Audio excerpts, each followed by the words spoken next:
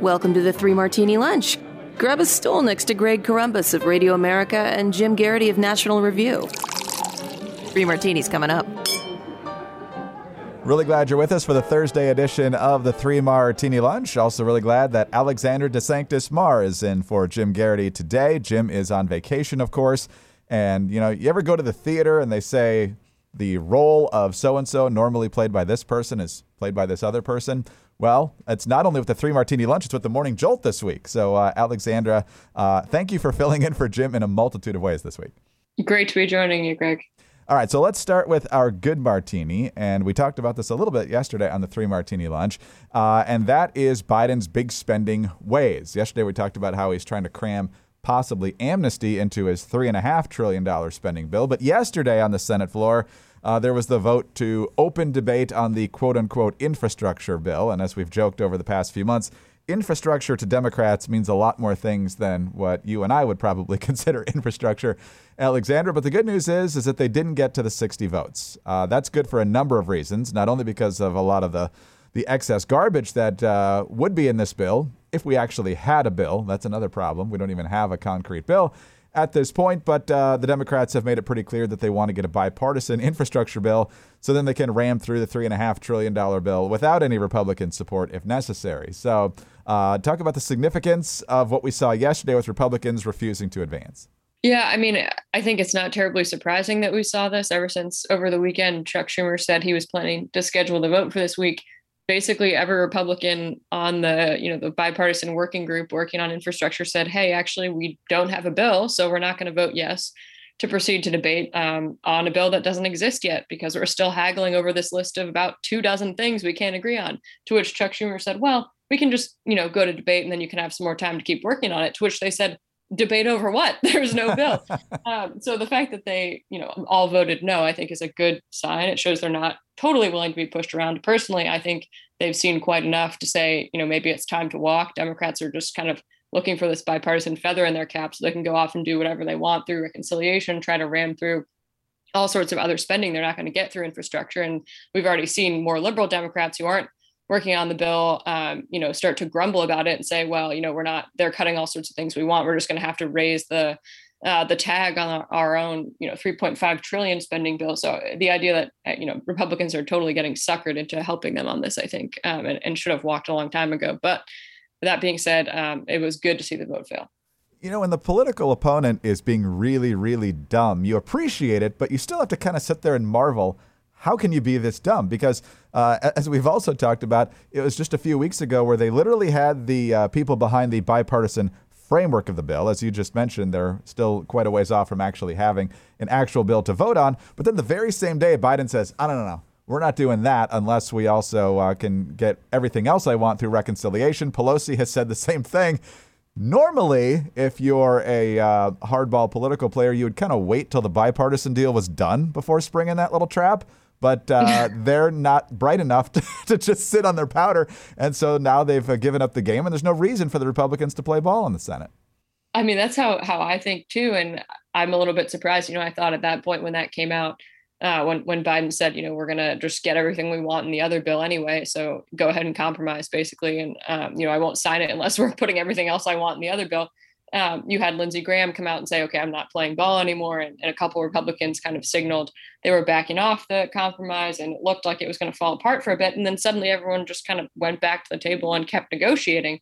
And, Biden kind of tried to walk back his comment and said, oh, no, what I meant was we can just try to do this other one later, too. But we don't have to, tried to massage away what he had said. And Republicans just kind of shrugged and said, OK, we'll keep negotiating.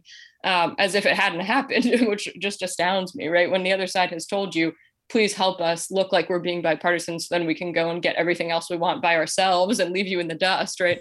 Why do you show up at the table again and keep working? I just don't get it. Yes, that's the old fool me once, shame on you, fool me twice, shame on me thing. Or George W. Bush had a different way of saying that back in the day, but that's another story. But it's just amazing to watch. Last question on this topic, Alexandra.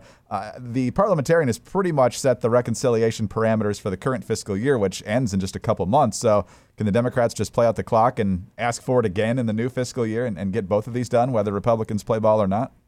I have no idea, but I do think that the reason we saw Schumer schedule the infrastructure vote this week is that people in his party, the majority of his party, and especially in the House, Democrats are chomping at the bit to get to what they see as the real spending bill. They think that this is useless. It's not doing everything they want. Republicans are dragging their feet. It's taking too long. And so I think he's trying to hurry along that process because he wants to quickly get to their bigger spending bill. And that's probably why he's putting the pressure on, even though he was told flat out they weren't going to move to debate. More on this to some extent in our Crazy Martini, but for now we need to move on and let's talk about ways to stay comfortable. And you're not going to do it when the Democrats or the Republicans, honestly, are spending trillions upon trillions of dollars. But if you need to relax and at a very good price, MyPillow is the way to go. And right now we're focusing on the awesome MyPillow 6-piece towel set. I have had the chance to use the 6-piece towel set extensively. I love the washcloths, I love the hand towels, and I really love the bath sheets. They're big, they're fluffy, they're soft, and they dry you off super, super quickly, and there's nothing that beats the feel of a luxurious towel right when you get out of the shower. And so right now, you not only get a great product, you get it at a phenomenal discount. Right now, you can get the 6-piece towel set from MyPillow regularly $109.99, but right now you can get it for only $39.99. The 6-piece towel set comes with 2 bath towels, 2 hand towels, and a washcloth 2-pack. The set is made from proprietary technology that makes them highly absorbent, and it's soft to the touch without any weird lotiony feel. The towels are made with cotton that's grown right here in the USA, and the sets are available in a variety of colors and sizes. All the towels are machine washable, and the set comes with a 60-day money-back guarantee and a 1-year limited warranty. So don't miss out on this deal. Visit MyPillow.com, use the promo code Martini at checkout, or call 800-874-0104. The MyPillow 6-piece towel set for only $39.99. Now, while you're there, you'll, of course, want to take advantage of the deep discounts on all MyPillow products, including the Giza Dream bed sheets and MyPillow premium pillows. MyPillow.com or call 800-874-0104. All right, Alexandra, your lead item in the Morning Jolt today dealt with yesterday's chaos up on Capitol Hill, which, of course, is related to the chaos on Capitol Hill from January 6th. This commission of congressional members has been established, and earlier this week, the House Minority Leader, Kevin McCarthy, announced, I think it was the 5 members that he wanted to put on this committee.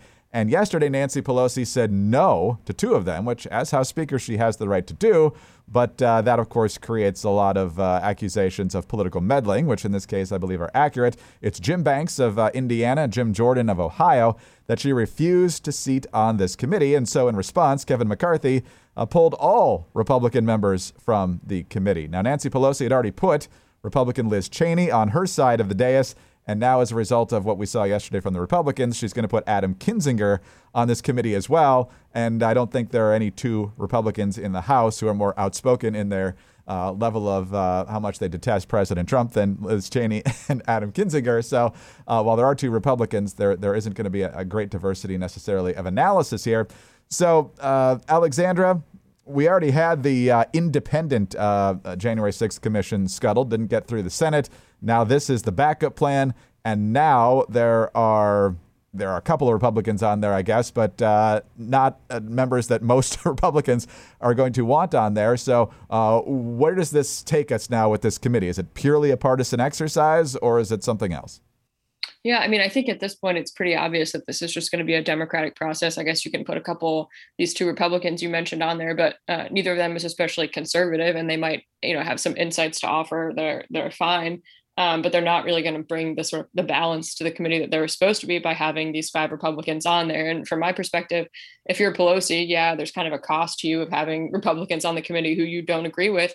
But if you're going to have a bipartisan committee on this type of thing at all, and if you're going to let the House Minority Leader appoint people to the committee, you let the House Minority Leader appoint people to the committee, right? You don't then pick and choose among them. If you want to pick the Republicans, you pick the Republicans. Let's not pretend it's bipartisan and pretend you're cooperating with Republican leadership and letting him pick the people he wants on the committee, only to say, actually, just kidding, you can't have those ones, right? That's obviously not a bipartisan project. It's a Nancy Pelosi project where she just asks Republicans to help here and there as she agrees with what they want to do. And I think it's giving cover to Republicans who already were saying this was going to be, or were afraid this was going to be a partisan project. It now very obviously is one, now that she's dismissed a couple of Republicans and honestly not really given much of a reason, right? The two members that she dismissed, Banks and Jordan, both voted not to certify the election results, but so did one of the other members that McCarthy had appointed, and she let him stay. So it's not clear at all what the reasoning was here. She didn't really bother to offer any. And even Democrats are mad at her because she's giving cover to Republicans who now are going to claim that this is just a partisan project. Yeah, this is not well thought out on her part, but I guess I shouldn't be surprised by that because she's a purely political animal. We've seen that for years and years. But, I mean, Democrats would chair the committee, right? I mean, so they would have the subpoena power. They would essentially control the process. Yes, Republicans would be able to make accusations or put witnesses in awkward positions and so forth. But ultimately, the majority's in charge of the report. And so she'd probably still get what she wanted. Republicans would come out with their competing report, which is what's going to happen anyway on a separate track. So I'm not sure what she's actually accomplishing here other than basically blowing up the idea that this is a legitimate process. Right. I think it's very silly politically because if you're Pelosi, I mean, ostensibly everyone's goal here is to figure out what happened with the riot and assign blame appropriately and so on. But if you're Pelosi thinking about this politically, your goal is to make it seem as though you've done something kind of neutral and fair, and then, get the outcome that you think is true and, declare it to the American people, and it makes Republicans and Trump look bad and so on and so forth. But you can't actually do that if you've just kind of jettisoned all the Republicans who might have a contrary point of view from the panel. And my thinking is, I mean, it's not as though the other three Republicans that McCarthy appointed are squishes on this or something.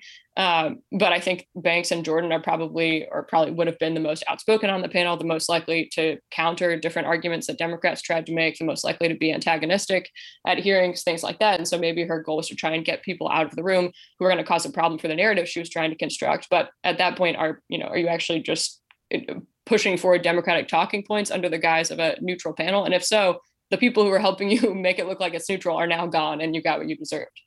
Yes. Terrible move, but par for the course for Nancy Pelosi because partisanship is, I think, at the very top of her agenda here. So let's leave that alone for a minute. We'll get back to Joe Biden and our crazy martini. But in the meantime, let's talk about the privacy that you think you have and you actually don't have when it comes to the more usual email services. These so-called free email services like Gmail and Yahoo, they're not really free. I mean, you don't cut them a check every month, but you do pay with your privacy. It's because they use the information, they know where you search, and all of a sudden they get that off to advertisers, and magically what you just searched for buying a gift for someone ends up on your sidebar somewhere.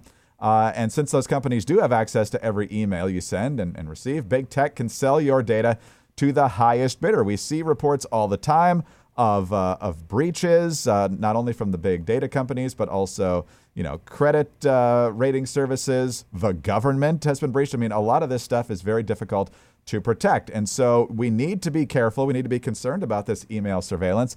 And companies, regardless of whether or not they provide your internet, shouldn't be able to target people with intrusive ads because this opens you up to all sorts of problems, including phishing and identity theft and hacking and everything else. So that's why there's a new option now, StartMail, to secure your email. It will help make you feel safe again. StartMail, first of all, keeps your email private. Period. Every email is encrypted, even if the recipient doesn't use encryption. That means big tech can't read, scan, analyze, or sell your personal information. Ever. Not even Big Brother can snoop around your email. StartMail also prevents government agencies from spying on you, like in dragnet operations. With StartMail, deleted means deleted. When you delete an email, it's gone forever. And StartMail uses their own servers, not Amazon's, which means they can't be put out of business like Parler was. StartMail is also backed by the most stringent privacy laws in the world. You get unlimited anonymous aliases, a feature that protects your main email address from spam and phishing attacks. So when you're giving your email to a company, but you still want to protect your identity, StartMail can generate a shareable alias email so people can't sell your information, and they can be deleted anytime. So if you don't trust big tech, and there's a lot of reasons not to, start securing your email privacy with StartMail. Sign up today and you'll get 50% off your first year. Yeah, 50%. Go to startmail.com/martini. That's StartMail with a T, START, mail.com/martini for 50% off your first year. Startmail.com/martini.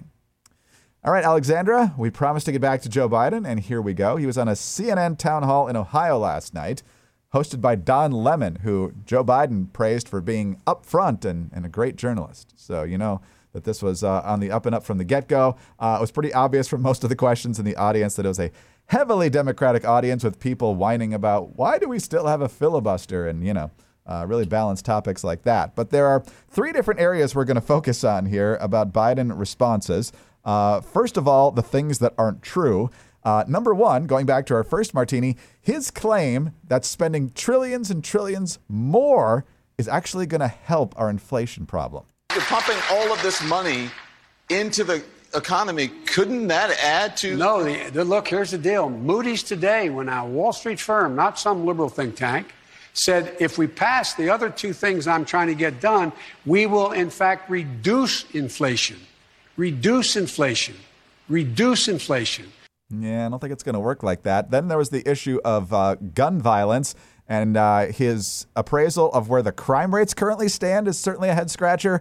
And he's talking about actually doing away with certain handguns. Whether he meant to say that, who knows? But it is what he said. Actually, crime is down. Gun violence and murder rates are up. Guns. I'm the only guy that ever got passed legislation when I was a senator to make sure we eliminated assault weapons. The idea you need a weapon that can have the ability to fire 20, 30, 40, 50, 120 shots from that weapon, whether it's a 9mm pistol or whether it's a rifle, is ridiculous. I'm continuing to push to eliminate the sale of those things. And finally, he was talking about vaccines, and I think about getting the vaccines fully approved and eventually into kids is what he wants to do. But Alexandra, if you can translate this, you're better than me. And the question is whether or not we should be in a position where you are. Why can't the experts say we know that this virus is in fact it's going to be, or excuse me, we know why all the drugs approved are not temporarily approved, but permanently approved. Yeah. Okay, a lot to dig through there. Well, where do you want to start? Oh, man, I think probably the infrastructure is the highlight. They're all pretty bad. I couldn't really find much of an answer on anything he was asked yesterday that was either I should say both coherent and true, right? When the times that he managed to be coherent, he was saying things that are definitely not factual. And the times that he was saying who knows what, I mean, I don't even know enough about the vaccine comment of what he was trying to say to know if it was true. I know he was criticized. I was reading this morning, one of CNN's public health analysts, Dr. Lena Wen, who some listeners might remember was the former and brief president of Planned Parenthood a couple years back, was angry with Biden and, saying he's actually set us back because he said things in the town hall about the vaccine that aren't true. So even when he did manage to be coherent on that subject, it wasn't true. But I think the infrastructure point's the most important. Republicans are cooperating with Democrats on this, and the president's out here claiming just false things about what its effects will be, right? And that's seriously a problem. And Republicans have not grappled with that. They haven't explained why they think, it'll be okay, why they don't. They're not worried about inflation, why they're not worried about increased spending. They're just kind of going along and working with people as the president's out here saying things like this. And what about the guns, the crime rates and that sort of thing? I mean, cities are absolutely in turmoil, many of them right now, with violence and crime on the rise. And his only answer, of course, is the same answer Democrats always give, banning the guns. Yeah, this is something I find happens a lot with Democrats when it comes to problems, the root of which is a cultural issue, right? First and foremost, we're seeing a rise in crime across the country for all sorts of obviously very complicated reasons. But basically, none of them has to do with the types of guns that people are getting, right? None of it's not even a rise in gun violence. There's so many types of crime specs that have nothing to do with guns that we can point to. And so the fact that that's what he falls back on, this is what Democrats always fall back on because it's something the government can control. Their answer is government. Their response to a cultural problem is, well, we'll just have more government, or we'll spend more, or we'll take things away from people, or we'll ban this type of gun, because they don't have any other answer. They're not willing to kind of explore the cultural reasons behind why these things might be happening. The pandemic, for example, people being locked up at home for so long, the racial unrest. They don't want to point the finger at those sorts of things, and they want to say, hey, I can solve it. And so the solution is, oh, we're the government and we'll just take away different types of guns, as if that's what's causing the problem, when very obviously it's not. Yeah, clearly. As far as the incoherence, you got to be a little bit careful talking about this. I mean, I've certainly done interviews and had a question in mind, and then once the guest finished speaking, I forgot what question I was going to ask because I didn't have it scripted in front of me necessarily. But in a situation like this, it's clear that he forgot what he wanted to say, and then at the very last minute, he kind of remembered what he wanted to say. We're not going to diagnose him here, but what do you make of the fact that the media just pretends this doesn't happen? Yeah, I find it a little bit concerning. I mean, I don't think we need to. People are more than willing to do armchair diagnosing of all kinds when Trump was president. They won't do it for Biden. I think it was foolish for the media to be doing that for Trump. So I'm not out here saying they ought to be doing the same thing now that Biden's president. But the double standard is very obvious. And I do think that the fact that the president can't do a town hall for a couple of hours without giving several answers that make no sense at all about very basic questions is a little bit concerning. Yeah, and very different than he was, in the Senate and even in the early days as vice president. So interesting to watch. Alexandra, always great to have you. Thanks for being here today, and we'll talk again soon. Great to join you, Greg. Alexandra DeSanctis Marr of National Review, in for Jim Garrity, who's on vacation this week. I'm Greg Corombos of Radio America. Thanks for being with us today. Do subscribe to the podcast if you don't already. Tell your friends as well. We're very grateful for your 5-star ratings and your kind reviews. They're a big help, so please keep them coming. Get us on those home devices. All you have to say is play 3 Martini Lunch podcast. Follow all of us on Twitter. You know about @Jim She is @Zan_DeSanctis. That's XAN_DeSanctis. And I am @Dateline_DC. Have a great Thursday, and please join us Friday for the next 3 Martini Lunch. Hi, it's Dana Lash, host of The Dana Show. Every day, I'm here to keep you up to speed on the most important stories and info that you need to know in your very busy life. And if you're always on the go and you want to stay connected, just download our daily podcast and take it with you. It's a great way to get up to speed on what you need to know and what legacy media may not be telling you. Visit danaradio.com and click on the podcast link or subscribe at iTunes, Spotify, or wherever you get your favorite podcasts.